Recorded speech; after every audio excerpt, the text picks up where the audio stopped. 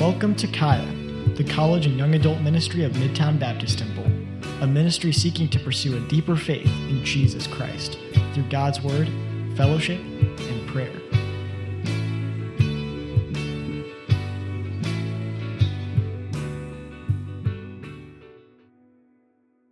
We are in 1 Corinthians, and I'm excited about it.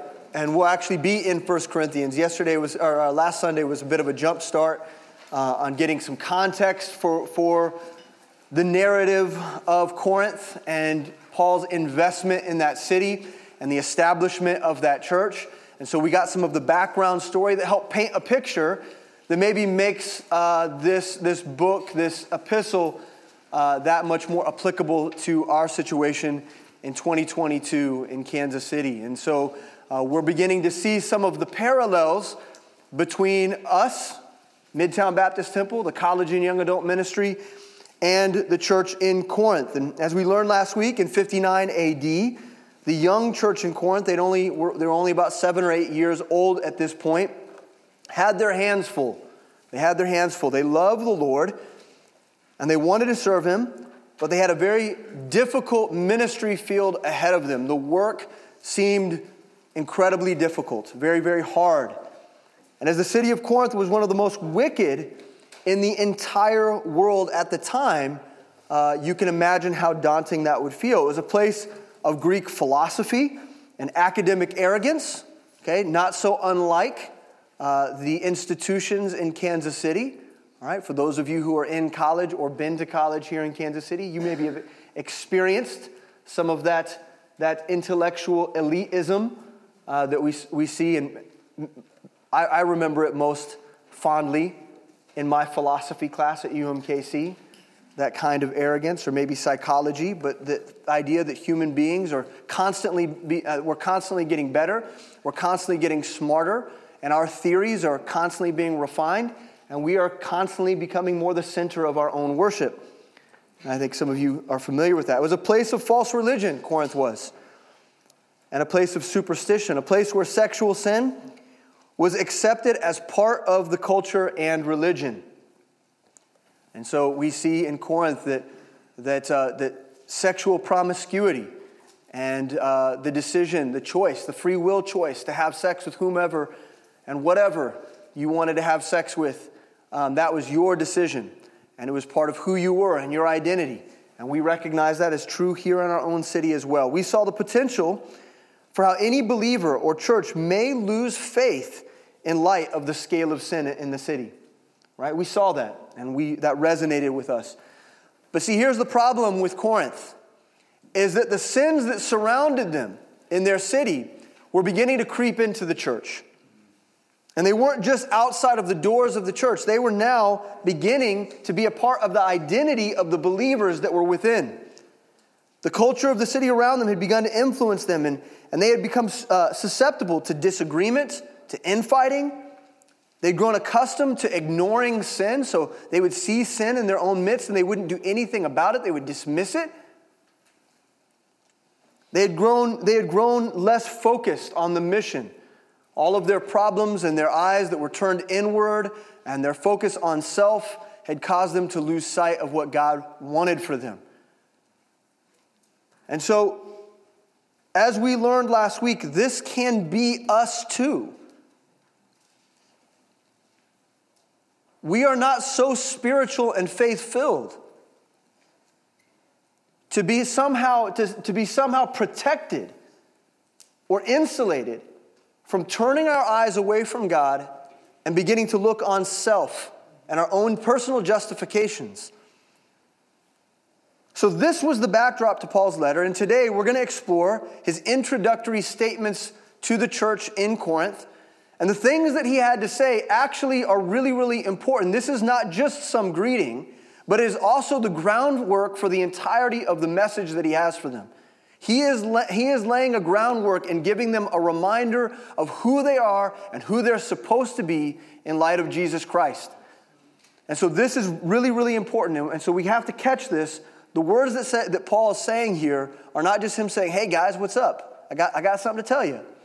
The words that he shares are truths that will also impact our faithfulness, and they'll have usefulness for God's kingdom work in our midst.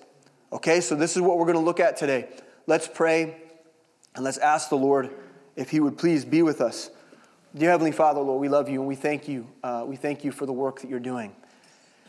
And Lord, I'm grateful to see all my friends and my family, my church family here today.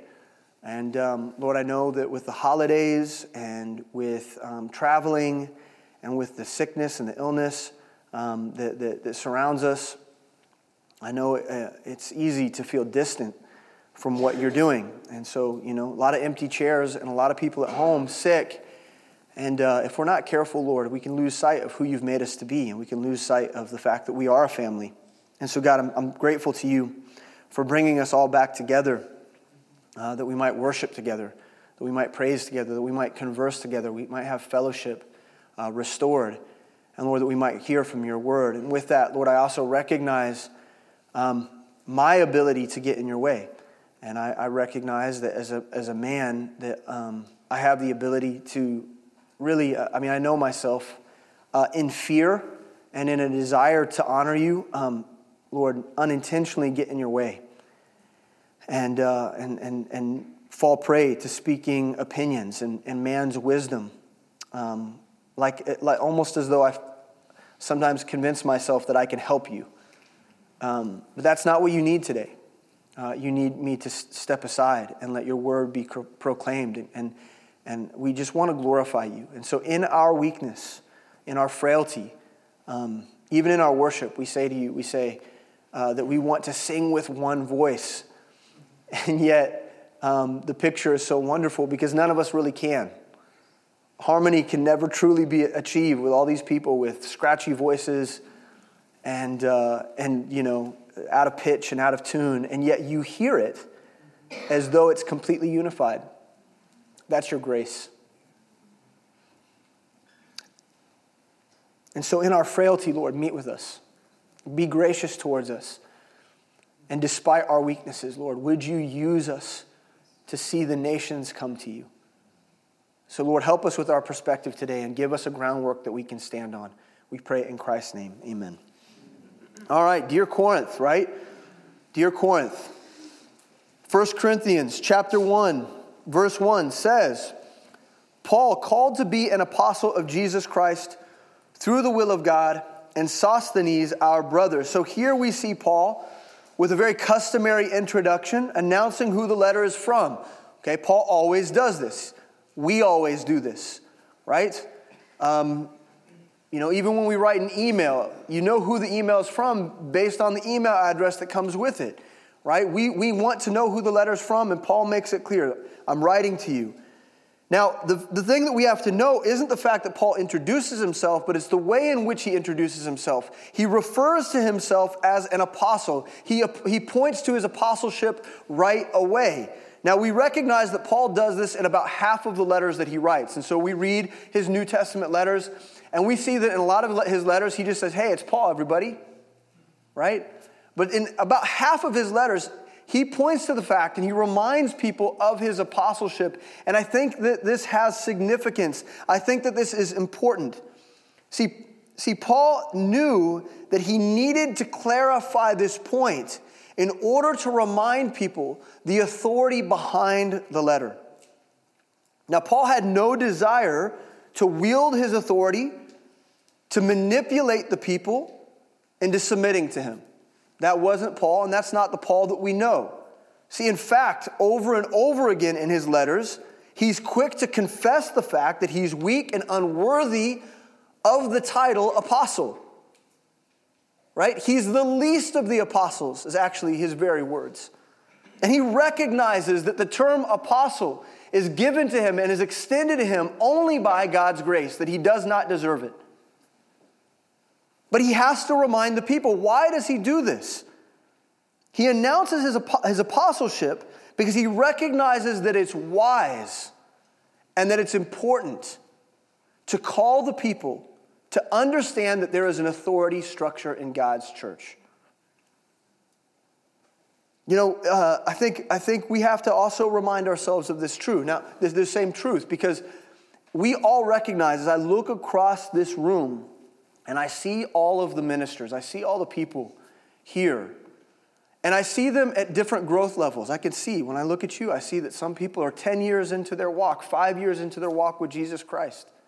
Some of you are brand new believers, brand new to discipleship, and it feels new, and you recognize that it's new. And despite all of those different levels of growth and spiritual maturity, it's wonderful to know that God sees us all exactly the same. That there's an equality that exists between us as children of God. But we also, in the same truth, the paradox to that statement is that God, despite the fact that He sees all of us as His children, He gives us different responsibilities in the body of Christ and different titles and different things to do. And that there is an authority structure, and that's God's equity in the body. He's made some to be a hand, some to be an elbow, some to be a different appendage, right? And He's given all of us different responsibilities in the body of Christ. The fingers do not do the same thing that the elbows do. They have different responsibilities. And in that way, the authority structure in God's body works the same. And when that authority structure gets out of whack, then who's steering the ship? And if we're going to discover this chapter after chapter in the letter to Corinth, but there was division in the body of Christ because everybody had a different leader. Everybody was pointing to someone else as their leader, and they say, I'm following this guy, I'm following that guy. We'll get into that later, But what's significant is that we have to recognize that there is an authority structure within the body of Christ, and that God has given churches, pastors, to oversee the work of leading the people. Now, I also recognize that I am a pastor, and it is very convenient, right, for me to talk about these things. But I want you to understand, and for those of you that know me, that it's with great humility that I say this to you. Because I'm very uncomfortable with the title pastor. I don't always love the idea that people come to me as their counselor or their leader. It's a position that came to me. I didn't go to it. Let's put it that way. It kind of just showed up one day. And so I recognize that it sounds very convenient for me to say this, but look, I submit to people too. Right? There are pastors in our church that I submit to. And I submit myself to Chris Best and to Will Mata and to Jeff Gracier and, of course, Sam Miles. And I submit myself, regardless of the fact that Mitch Dobson's been a pastor for only 2 weeks. I submit myself to him as my pastor. And we have to recognize that there's an authority structure in place in the church, not so that men can manipulate men. And we know that can happen. We've seen it in churches before. That is not God's intent. He puts overseers over the body of Christ that they might invest their life and pour themselves out into the lives of other people. That's what they're there for. And that's why Hebrews 13:17 is so important to us. Obey them that have the rule over you and submit yourselves. We don't like the word submit, but it's a critical word in our Christian faith. And submission basically means make sure that you yield yourself to them because their oversight and their leading is significant to your growth and development. Submit yourself to them. Let the word on your lips say yes. Be prepared to say yes. Now, we also recognize that when that leader falls outside of the bounds of Scripture, you're under no obligation to follow them. And I want you to know that that's true for me, and it's true for any of the pastors in this church. When the words that they speak are unbiblical, and the advice that they give seems to be extra-biblical in nature, be leery. But it's the responsibility of the pastor and the leaders in your life to oversee you. Listen to what it says as we continue on in verse 17. For they, this is the intention of God, for they watch for your souls, as they that must give an account, that they may do it with joy and not with grief. For that that is unprofitable for you. In other words, what this is saying is that it's the responsibility of a pastor to shepherd the souls of people. And I love the word souls because it puts us beyond the flesh of the individual. And it causes the leader to recognize that they're not just shepherding a person, they're shepherding a soul. And in such, that they are responsible at the judgment seat of Christ to give a justification for every decision that they made on the behalf of that soul in the way that they led them. And the way that the verse goes on is it explains to us that when we kick against that and we push against that and we don't find pleasure in the authority structure of God's church, that it robs all of us of joy. And it makes us unprofitable as a body of Christ. We have to recognize our place within the body, and we have to submit to the authorities that are in front of us. And the reason that Paul brings this up, and he mentions his apostleship in this letter, and other letters as well, where the church was finding it difficult to submit, he brings this up for the protection of the body of Christ. Because he wants to help them. He asserts his authority because he wants to empower them and nurture them to understand that this is good. That this truth is good. And that it's good for all of us to submit to the authorities that God has given us. And that's why our key point is this. We are called to submit to God ordained authorities in our lives. We're called to do that. So when Paul evokes the title apostle, he doesn't do that to throw his weight around. He does it in order to assert his authority to help, protect, empower, and nurture the congregation in Corinth. And it was in Corinth's best interest to let Paul do the work of watching over their souls. It was in their best interest. There's nothing convenient about Paul's investment in any of the churches. I mean, by the world's standards, Paul's life was terrible. I mean, no one would want this life. And it's not like he's gaining anything. The only thing he can gain by reminding them of his apostleship is to remind them that his leadership is love. His leadership is love to them. And to see them growing in the nurture and admonition of the Lord and to see them walking in truth is his greatest joy and is the only reward that he needs. And that's critical for us to remember. Now, he also mentions the name Sosthenes in the authorship of the letter. And so, for the modern reader, Paul is an expected biblical author. We see that name at the beginning of a lot of letters, but Sosthenes is a name that we might be unfamiliar with. Now, we talked about him a little bit last week. Sosthenes was a chief ruler in the synagogue before his conversion. And among the Christians in Corinth, he would have had a very highly regarded leadership position. People would have saw him as an important leader. Now, Sosthenes' inclusion in the letter was not a ploy by Paul, right? Because, to include his name was actually very strategic because they respected Sosthenes so much. This was not a ploy by Saul. This was an ordination of God himself. God chose to include Sosthenes in this process and make him a contributor to this letter. It was part of God's strategy. Now, according to Scripture, the prophetic work of writing Scripture was ordained and commissioned by the Spirit of God. 2 Peter 1:20 says, knowing this first, that no prophecy of the Scripture is of any private interpretation. Okay, so we're talking about the Bible here. We're talking about scriptures written by the prophetic hand of men, given by God. So listen, for the prophecy came not in old time by the will of man. It wasn't done by Paul or Sosthenes' will or desire to compel the people. But holy men of God spake as they were moved by the Holy Ghost. So while Paul may have been the chief author, and his brother in faith Sosthenes was there and counted among the very few individuals that had the privilege of writing Scripture in the New Testament. These two men were given the work of delivering a message that has existed for 2,000 years now.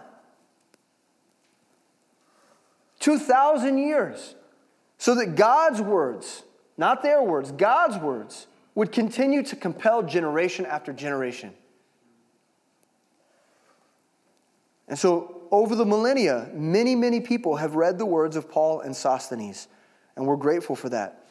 But that brings us to this next point. If we're talking about Scripture, I think it's important for us to note that in verse 2 it says, unto the church of God, which is at Corinth, to them that are sanctified in Christ Jesus, called to be saints. Now, I want to point something out. The letter was written to Corinth, okay? And this letter, we're going to go on and we're going to talk about how the letter was intended to be, perpetuated throughout the entire region. We'll come to that in a second. But this letter was written to a very specific group of people. And so we have to understand that historically. This letter was for a group of people that were gathering together in Corinth. And it says, there's two different designators here. There's two different titles that Paul gives this group of individuals. Two different terms that he gives to these people. And the first one is this: unto the church of God, which is at Corinth. Okay, and I don't want to gloss over that. All right, there's things that we need to learn from that. First of all, this letter was to a local assembly in Corinth. All right, and the thing that we have to know as New Testament believers, I think this gets lost on us in our postmodern church, because so many people want to talk about the universal church. We forget the fact that the majority of our New Testament is intended to be read to specific congregations, and that God was concerned with local assemblies, that he wanted to use the local church to get his work done. And so we read this letter, and we recognize this letter was for a specific group of people historically. And nothing has changed there. God does have a universal church that he wants to one day redeem. And in his eyes, he sees the bride of Christ as the assembly of all of the local churches throughout the whole world. But God does have an intention for every local body, and for ours as well, the one at 40th and Walnut. God wants to use Midtown Baptist Temple to see his work achieved in this city and throughout the world. Okay? And even though that's complicated, here's the deal. The church today often wants to focus their attention on the universal church in order to escape the accountability of a local assembly. And so I want to point that out. There's so many truths here that I want to camp out on that for just a second. Don't you fall prey to that kind of nonsense. How altruistic and abstract is that? I think you hear people talk about their disdain for the institution, the church. And you hear people talk about how they make excuse for why they don't attend a local assembly. And they bounce around from church to church all over our city and all over. This is happening especially every urban center. People it's like they've got 51 flavors and they'll visit these churches. But at the end of the day, they're trying to escape accountability under the guise of the universal church. They think that that's some sort of covering or justification for not being accountable. And that ought not be true for us. The fact that this letter is to a local body should awaken us to the fact that God is concerned with local churches, and he wants to use little groups of people just like ours. Now, I want to point more specifically and focus on the whole phrase, which is the church of God, which is at Corinth. And so this title is a title of ownership. You recognize that, right? It's a title of ownership and association. The phrase church of God shows up in 1 Corinthians 4 times. 4 times. In the New Testament as a whole, only 8 times. And so this title, Church of God, and when Paul writes it, or Sosthenes is writing it time and time again, they're trying to communicate something to this group of believers. This phrase, Church of God, is important. Now, we know that the word church means gathering. But of God has great significance. This is a gathering of God in Corinth. And the phrase of God is critical. And it's critical because so often we find ourselves forgetting who owns us.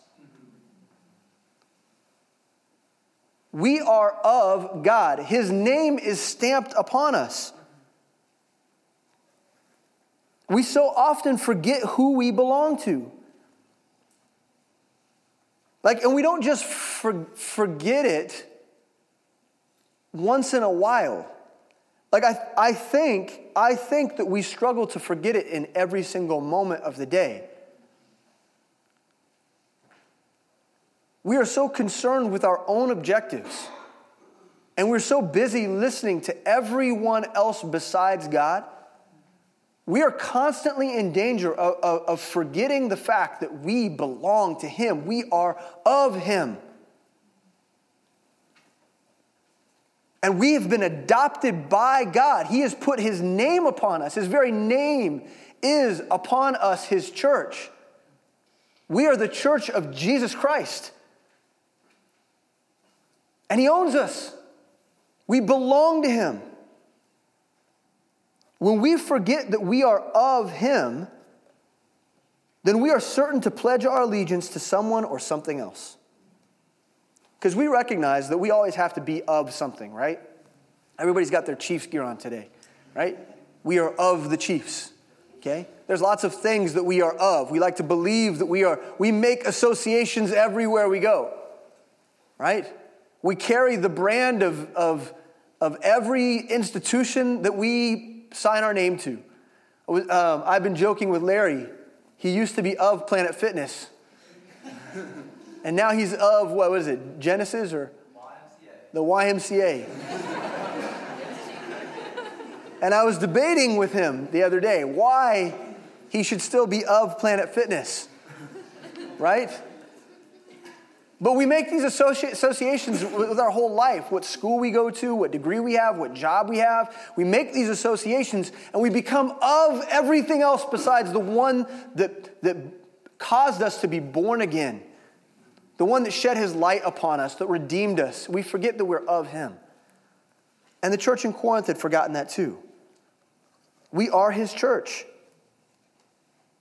We are the church of God. And despite all the many ways in which the name of the church has been besmirched in our world, despite all the ways in which we've failed, despite all the ways in which the world has vilified us, we still remain God's very own. We are His church. And we must be careful not to defraud or defame what God calls His. Acts 20:28, we read this in the last service, says this: "Take heed therefore unto yourselves and to all the flock, over the which the Holy Ghost hath made you overseers, to feed the church of God." Listen, this is what I want to point to. "Which He hath purchased with His own blood." We belong to Him. So the church of God in Corinth is a significant title. And so is this next one. Them that are sanctified in Christ Jesus, called to be saints. Jesus Christ has done a saving and sanctifying work in our lives. Okay, now listen to me. The word sanctified means to be made holy. Okay, the word sanctify we recognize is a past work that's present with us, right? That's what sanctified means. We have been sanctified. We have been made holy. We have been made righteous. Romans chapter 4 talks about this idea that God has imputed unto us righteousness. And Romans chapter 4 is beautiful because it talks about how even in the Old Testament, that people of faith that came to God in faith, He imputed unto them. He gave them something that they didn't deserve, and He gave them righteousness, which means to have an eternal and right standing before God. So that when He sees you and He looks at you, He sees you as set apart and holy for His name's sake. That's the work that God has done in our lives. Them that are sanctified in Christ Jesus, He has sanctified us. He has made us right. He's forgiven us. He's bestowed upon every believer the gift of salvation and the standing of righteousness and holiness before Him. And I say that, and that sounds real spiritual. But so many of us recognize that intellectually, but we fail to recognize it in our heart. We fail to recognize just how much God has done for us and loved us, and how he's made us right. I mean, I don't know how many of you keep journals, but all of us reflect at night in our bed and think about our lives. We think about who we are. We are on our minds a lot, driving in the car, right? We are on our minds a lot of the time. How we look, how we dress, how we're perceived, whether or not we're respected. We are obsessed with us.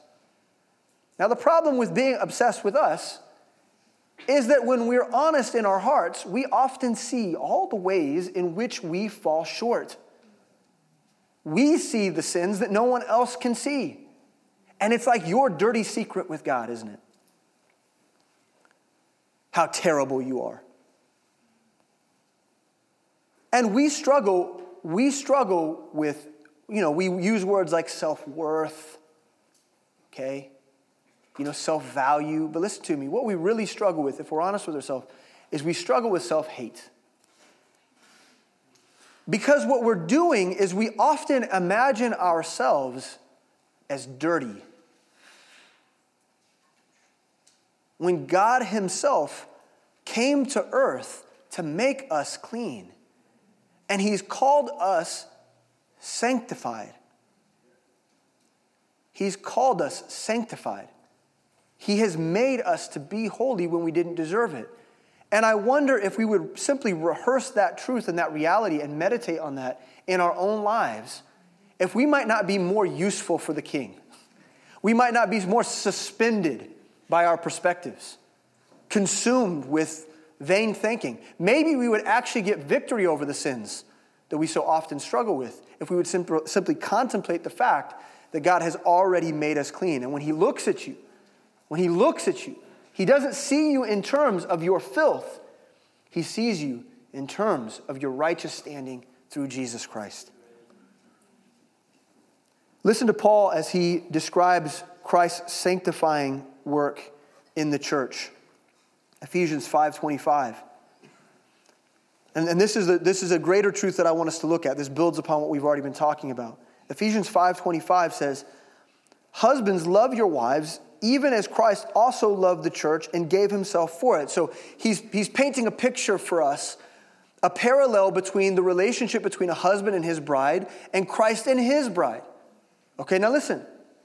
That he may sanctify and cleanse it with the washing of water by the word, that he might present it to himself a glorious church, not having spot or wrinkle or any such thing, but that it should be holy and without blemish. Okay, now listen.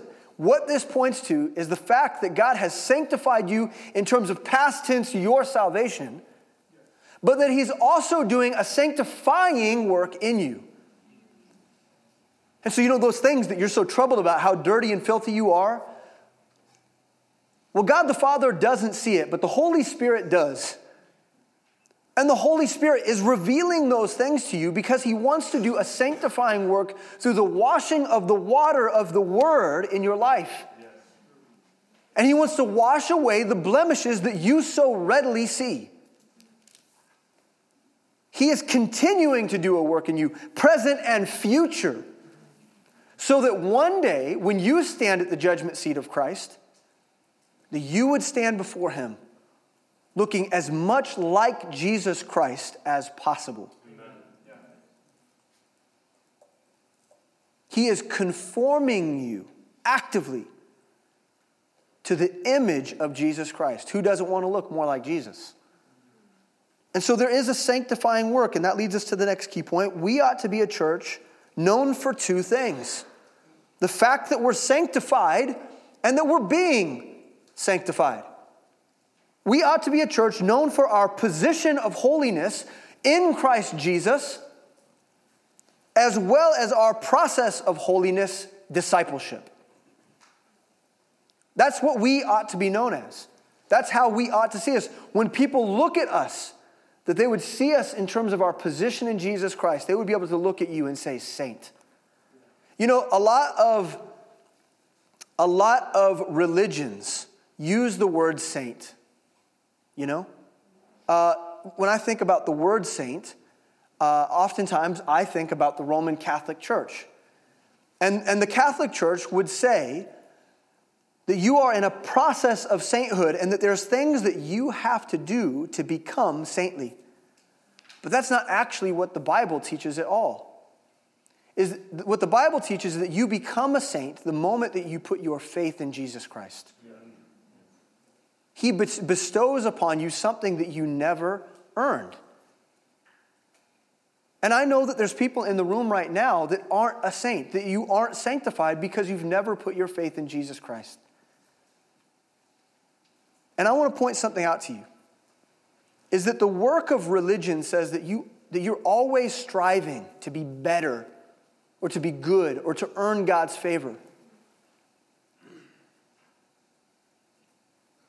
But I want to tell you that the door of sainthood or salvation will never be given to you. It'll never be open to you if you think that you can earn it. See, the whole point of Jesus coming, like why would Jesus need to come to earth if we could just simply earn favor with God? The work was unnecessary. It was a gruesome and terrible thing that God would put Jesus Christ through if all along the way we could have just earned our way. How terrible and how graceless is that God? But see, Jesus Christ came to give us something that we could never earn. And he made us to be his saints. And now that he's stamped upon us, Church of God, or the name saint, it's our responsibility to continue to follow him in his word and be sanctified through the washing of his truth. That's the work that he's doing in our lives. And we ought to be known by everyone around us for the fact that he's doing that. So when lost people look at you, they should say to themselves that you have a position of holiness with God. They recognize there's something distinct about what God's done in your life, but that there's something distinct about what God's doing in your life. You don't get to just be suspended. You don't just get to be here and conveniently planting yourself among this body of believers simply to have a good time and to proclaim your own righteousness. You're here to grow. You're here to be active in the work of discipleship. Titus 2:14, who gave himself for us, that he might redeem us from all iniquity. Right? That's the work of salvation in our life. And purify us. That's an active work. Unto himself a peculiar people, zealous of good works. He wants to make us peculiar in this world. He wants to make us set apart. He wants to make us unique. But we have to submit ourselves to that work. We have to let him do that. We have to choose to be disciples. And so I believe those titles that Paul refers to them as is important. The Church of God and the sanctified people of God. Now let's continue on. There's other things that we've got to note in this greeting that are really, really important. This letter, like most of Pauline letters, was intended to be shared. Okay, now this, I don't want to gloss over this. This holds doctrinal weight and significance for us. Listen to what it says. With all that in every place. Okay, he's told them, look, this letter's for you, the Church of God in Corinth. But also, it is also for all that in every place call upon the name of Jesus Christ our Lord, both theirs and ours. So we know from this statement that it was God's intention that this letter would be transcribed, rewritten and shared throughout the region and throughout the world. That was God's intention.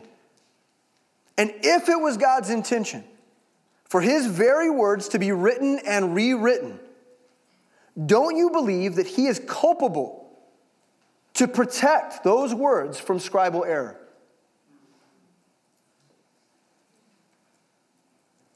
I mean, there's so many Christians in our world today that want to say that God's word is inerrant and infallible. And yet in parentheses say, in the original autographs. In the original, when Paul and Sosthenes' hands hit the page, It was that very letter that was infallible and divine. And then all of the other letters, well, scribal error. The flesh of men, it could get in the way. If the flesh of men could get in the way of the word of God, don't you think Paul and Sosthenes would have gotten in the way? Yeah. This is an incredible aspect, importance for us understanding that God's word is preserved from generation to generation. Paul knew that these letters were being rewritten and spread around. He knew that, and he wasn't afraid of it. In fact, he promoted it, and he promoted it as God's words to those people. And so the question for us is a faith question. As believers, do we actually believe that God has preserved his very words from generation to generation? Do we actually believe that when we hold the Bible in our hands, that we know that these words were ordained by God 2,000 years ago and kept for me? I don't think that's a light matter. I don't think that's something that we can just gloss over. I don't think that's something that we can explain away with academic ideas. Is God strong enough to keep his word? I mean, after all, he says that these words are more important than his very name. Now, I don't know if you know this about God, but God esteems his name pretty highly.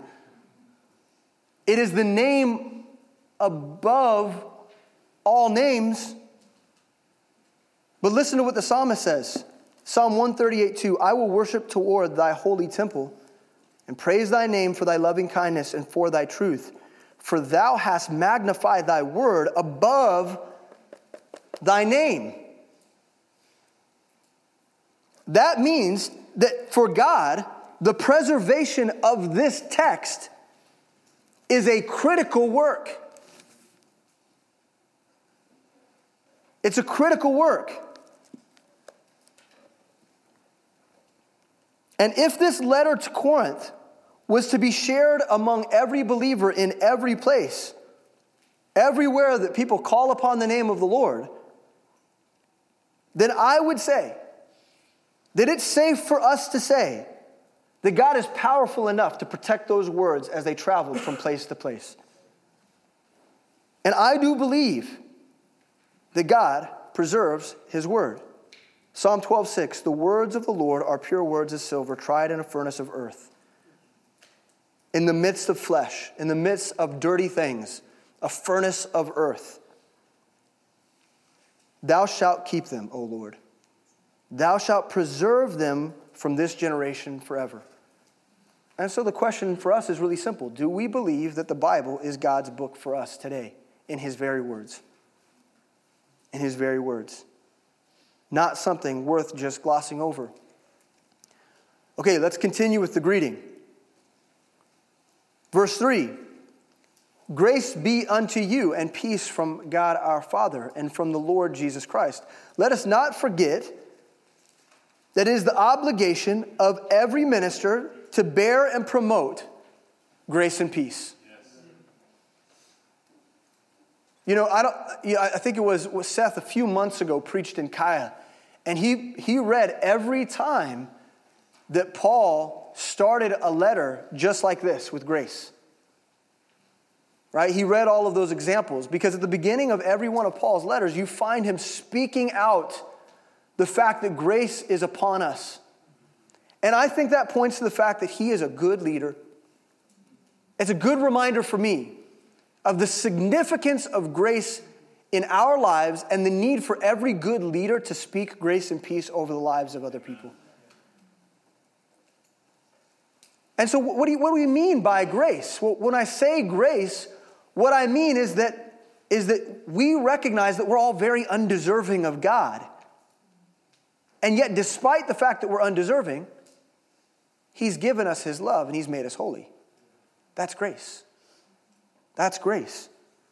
And that should be the thing that's on the tip of all of our tongues. Ephesians 4:29 says this, let no corrupt communication proceed out of your mouth, but that which is good to the use of edifying, that it may minister grace unto the hearers. We ought to be ministering grace. We ought to be edifying one another. And that is the ultimate work of this letter. It's what this church needed. It needed to be encouraged towards receiving the grace of Jesus and the peace of the Holy Spirit. The church in Corinth, much like our contemporary church, had been so affected by the troubles and the vanity of the world around them that true peace was certainly precious and scarce. Do you guys ever feel that way about peace? What's happening? Getting violent with the pulpit. Do you ever feel that way about peace, like it's far from you a little bit? I mean, I feel that way sometimes when the world isn't right, when anxiety is high, when I'm afraid of something, when I'm concerned about how someone might see me or perceive me. I have a tendency to lose sight of peace. I lose the peace that God's given to me. And in our world and in our city, in the chaos of this setting, in our universities, in our workplaces with tough bosses and tough professors and people who hate the name of God, and everywhere we go, sometimes we lose sight of peace. And we have to be reminded that peace is ever present with us, and that the Prince of Peace is our Father and friend. You understand? We know him. We know him. We have to remind ourselves that the psychology and the therapy of the world, it offers nothing more to us than just a coddling voice. It wants to reassure you of something that it can't reassure you of. It wants to normalize you. When God says, I want to make you peculiar.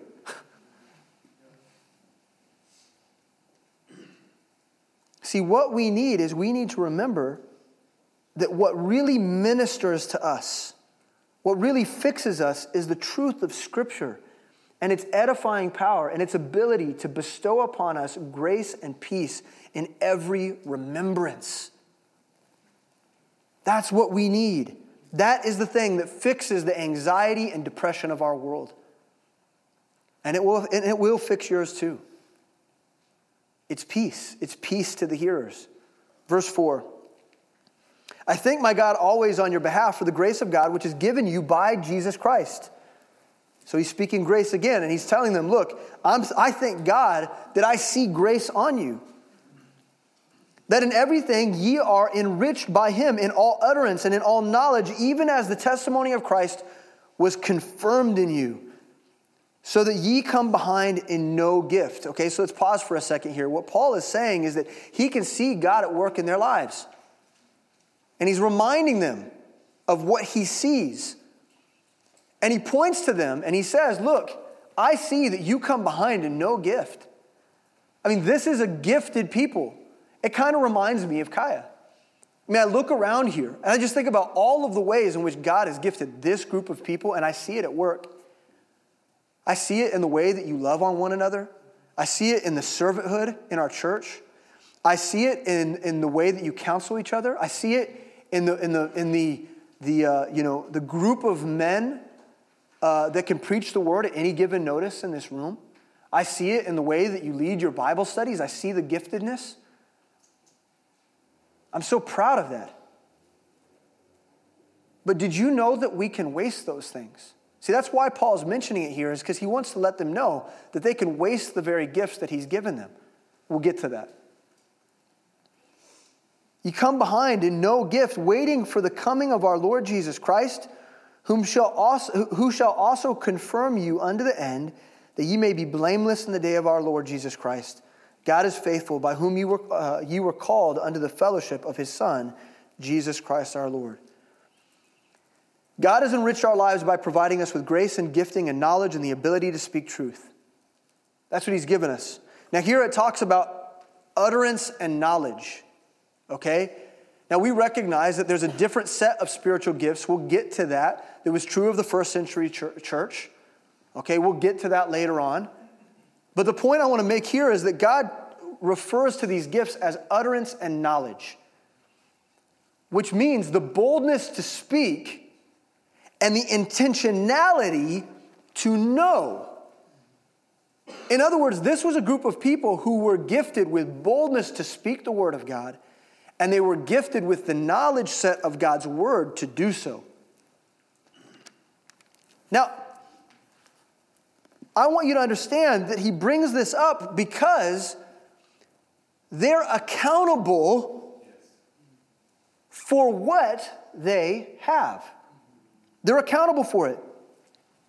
See, the real eye-opener is that God is watching us, and he knows whether or not you are using the gifts that he's given you to glorify his name or not. That you are using your knowledge to speak truth to other people. That you're using the Holy Spirit giftedness in you to speak the truth of the gospel to others. That you're bold in your faith. He's watching, and he's going to hold you accountable at the day of redemption. That's what this says. We cannot lose sight of the judgment seat focus in this passage. Look at what it says, verse 7. So that ye come behind in no gift. Hey, I know you. I know that you're gifted. Waiting for the coming of our Lord Jesus Christ, who shall also confirm you unto the end, that ye may be blameless in the day of our Lord Jesus Christ. You want to be blameless before Jesus Christ at the judgment seat? Then in grace and in faith, use the gifts that God has given you and don't waste them on yourself. Key point. We ought to serve the Lord like we're answerable to him.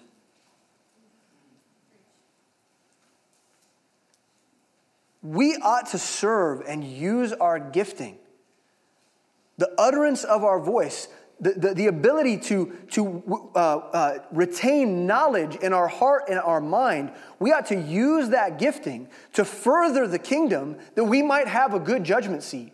Because at the end of the day, we will answer for what we've done. We will answer for those things. You know, one of the greatest gifts of being a dad is that I'm smarter than my kids. And it makes the dynamic of our home so great. Okay? Like it's kind of enjoyable being around unintelligent people. Okay? And so I get the opportunity very often to observe them in their natural habitat.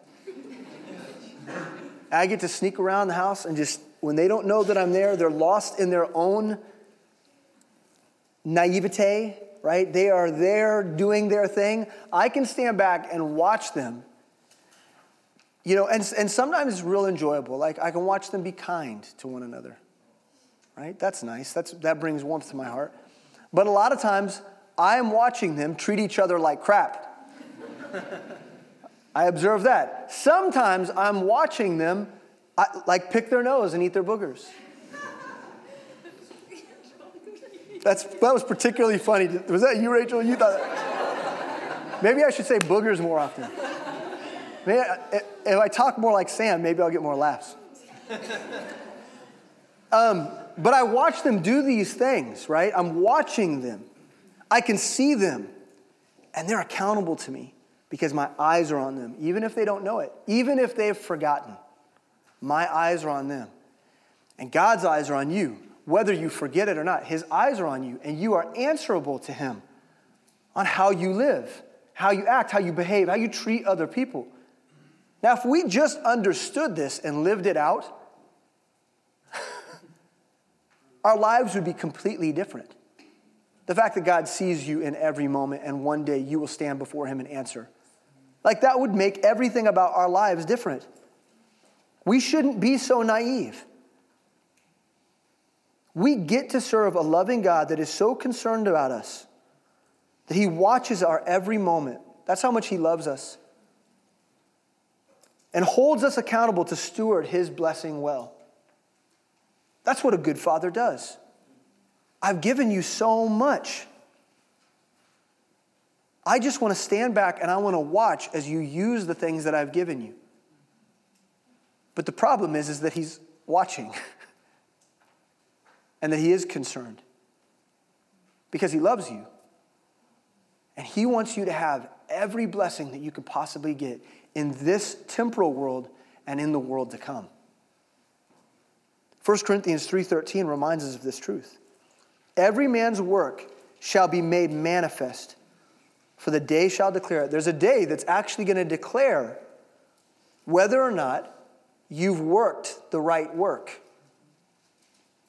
Because it shall be revealed by fire. And the fire shall try every man's work of what sort it is. This fire is a fire of God's judgment. Not a judgment of hell, but a spiritual fire that reveals what you've done of true worth.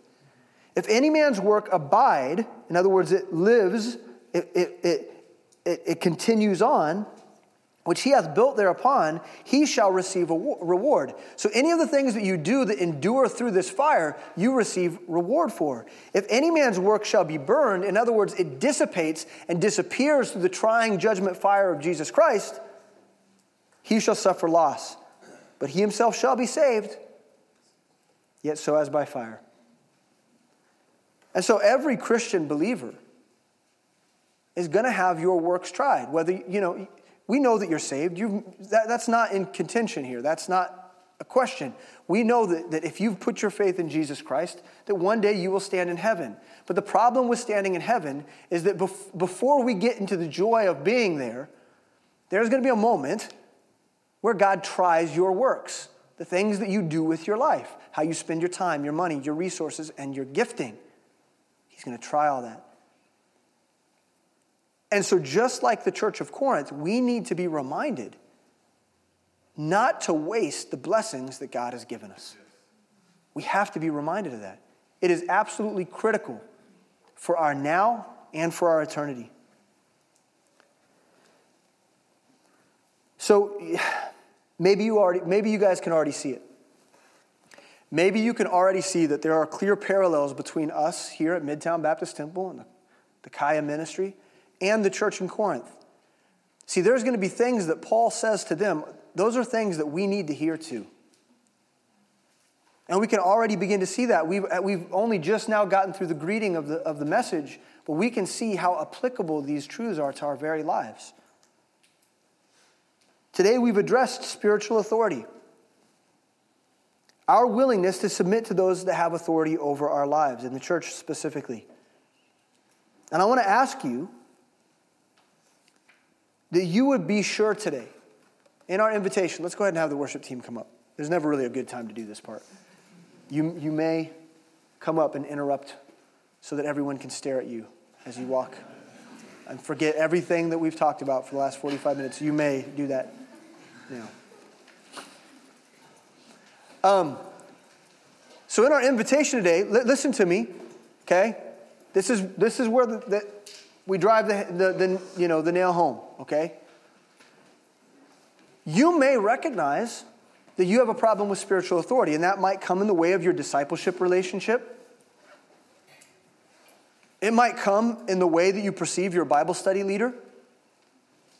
It might come in the way that you see elders in this church, or even relate to me. Maybe you're angry at me about something. I don't know. I'm not perfect. I make mistakes, and you might have a justifiable reason to be upset with me and not want to listen to me. But I want to point something out to you, is that even when you feel that way, that God has truths that endure beyond that. And God has given us spiritual authorities. And so we have to work these things out. We've got to reconcile these relationships. They have to be right, because it affects the way, our ability to minister. It affects whether or not we can be useful. And so if we're going to be a ministry that's right and functioning the way God wants us to, then you need to work through your authority issues. We've also talked today about sanctification. And we talked about how God sanctifies and makes holy people who aren't holy. And he does that through belief in Jesus Christ. Romans chapter 6 tells us that Jesus Christ is the way in which imperfect people become perfect. And if you recognize today that you've never been sanctified through the saving work of Jesus Christ, you've never confessed him as Savior, you've never turned to him and declared him Lord over your life, today is the day to do that. The Bible says today is the day of salvation. And when these counselors are standing around the room, go grab one and ask them and say, hey, I don't know if I'm sanctified before God. And work through that. There's others of us who are firmly in a place of salvation, and we're letting God sanctify us. But we recognize that there are sins in the way that we need to repent of. We feel that God is sanctifying us, but maybe we've hit a roadblock. Maybe there's some sort of aspect of your life that needs to be confessed before the Lord and repented of and turned away from. Do not let your sin get in the way of God washing you with his word. Repent of those things. Take the time to come forward and meet with somebody.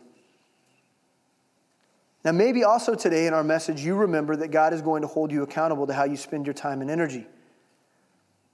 And maybe it's time to repent of vain activities and endeavors that you've been holding on to for a long time. Things that you've been pursuing, things that you've made, to use a strong word, idols in your life. And you recognize that all of those things, that you're going to be held accountable for those things when you stand before Christ. Those are things that burn. And if you realize today that there are things in your life that need to be dealt with, no matter what they are, any of these list of things, let's deal with that. Because here's the deal. As we move forward in 1 Corinthians, just like the church in Corinth, we have to recognize that if we don't deal with those things, then the groundwork won't be laid for what God wants to do in our lives. If we want to be used, let's deal with these things. If we want greater truth, let's deal with these things. If we want to grow in our faith, let's deal with these things first before we get into the rest of the letter. And he has so much more to tell us. Understood? Does that make sense? So I'm going to pray. There will be counselors, both up here and in the back. They'll look real important. They'll be holding their Bibles like this. This is like a really spiritual way for a counselor to stand. Okay? But I want you to understand, they're holding this here, and they'll be holding their Bible because they recognize that they don't have answers for you. God does. And they're holding them. They may even hold them over their heart like this because they want you to recognize that their love for you is greater than their judgment of you. And you need to not be afraid to confess things to them that you're holding on to because they love you and they want to work with you. Is that understood? Let's pray. Dear Heavenly Father, Lord, we thank you for your word, and we thank you for this letter to Corinth, which is so clearly not just for Corinth. I mean, it's for us. And God, Revelation makes plain, Revelation 3 makes plain who we are as a church. We are Laodicea. And we are a people that are rich and increased with goods. And the truth is, 2,000 years of Bible study and church planting throughout the Western world, we are not just increased with goods, but we are rich with truth. And all of us in this room, we have our Bible with us today. We can study it in our free time. And we've been given so much truth. And we are enriched. We are an enriched people, just like the church in Corinth, with gifts and abilities. And yet, we so often squander them. And it is an affront. It's an affront to all those believers over the last 2 millennia who've given their lives for the truth. And most importantly, it's an affront to our Savior who carried a cross.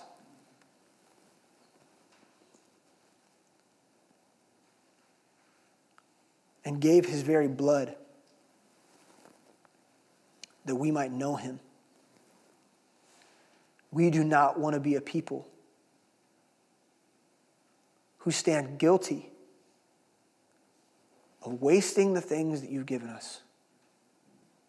So help us to shed the world that fills our cup and turns our eyes away from truth.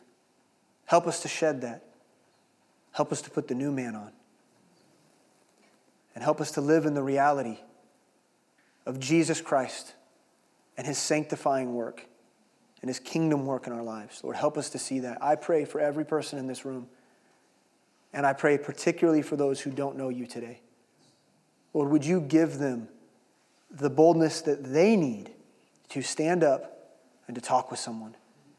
For those who don't know you and don't know just how good you are, they can sing the songs and they can feel that there's something spiritual happening here, but they don't know you. And so to feel spiritual is actually vain too, and it can be empty. Without the spiritual one, you are the one that bestows upon us all spiritual things. You quicken us by your Spirit. And so, Lord, I pray that your quickening work would happen in the lives of those who've not yet given their lives to you. Work in them right now. Lord, be with us. Make us the ministry that you want us to be. We pray it in Christ's name. Amen.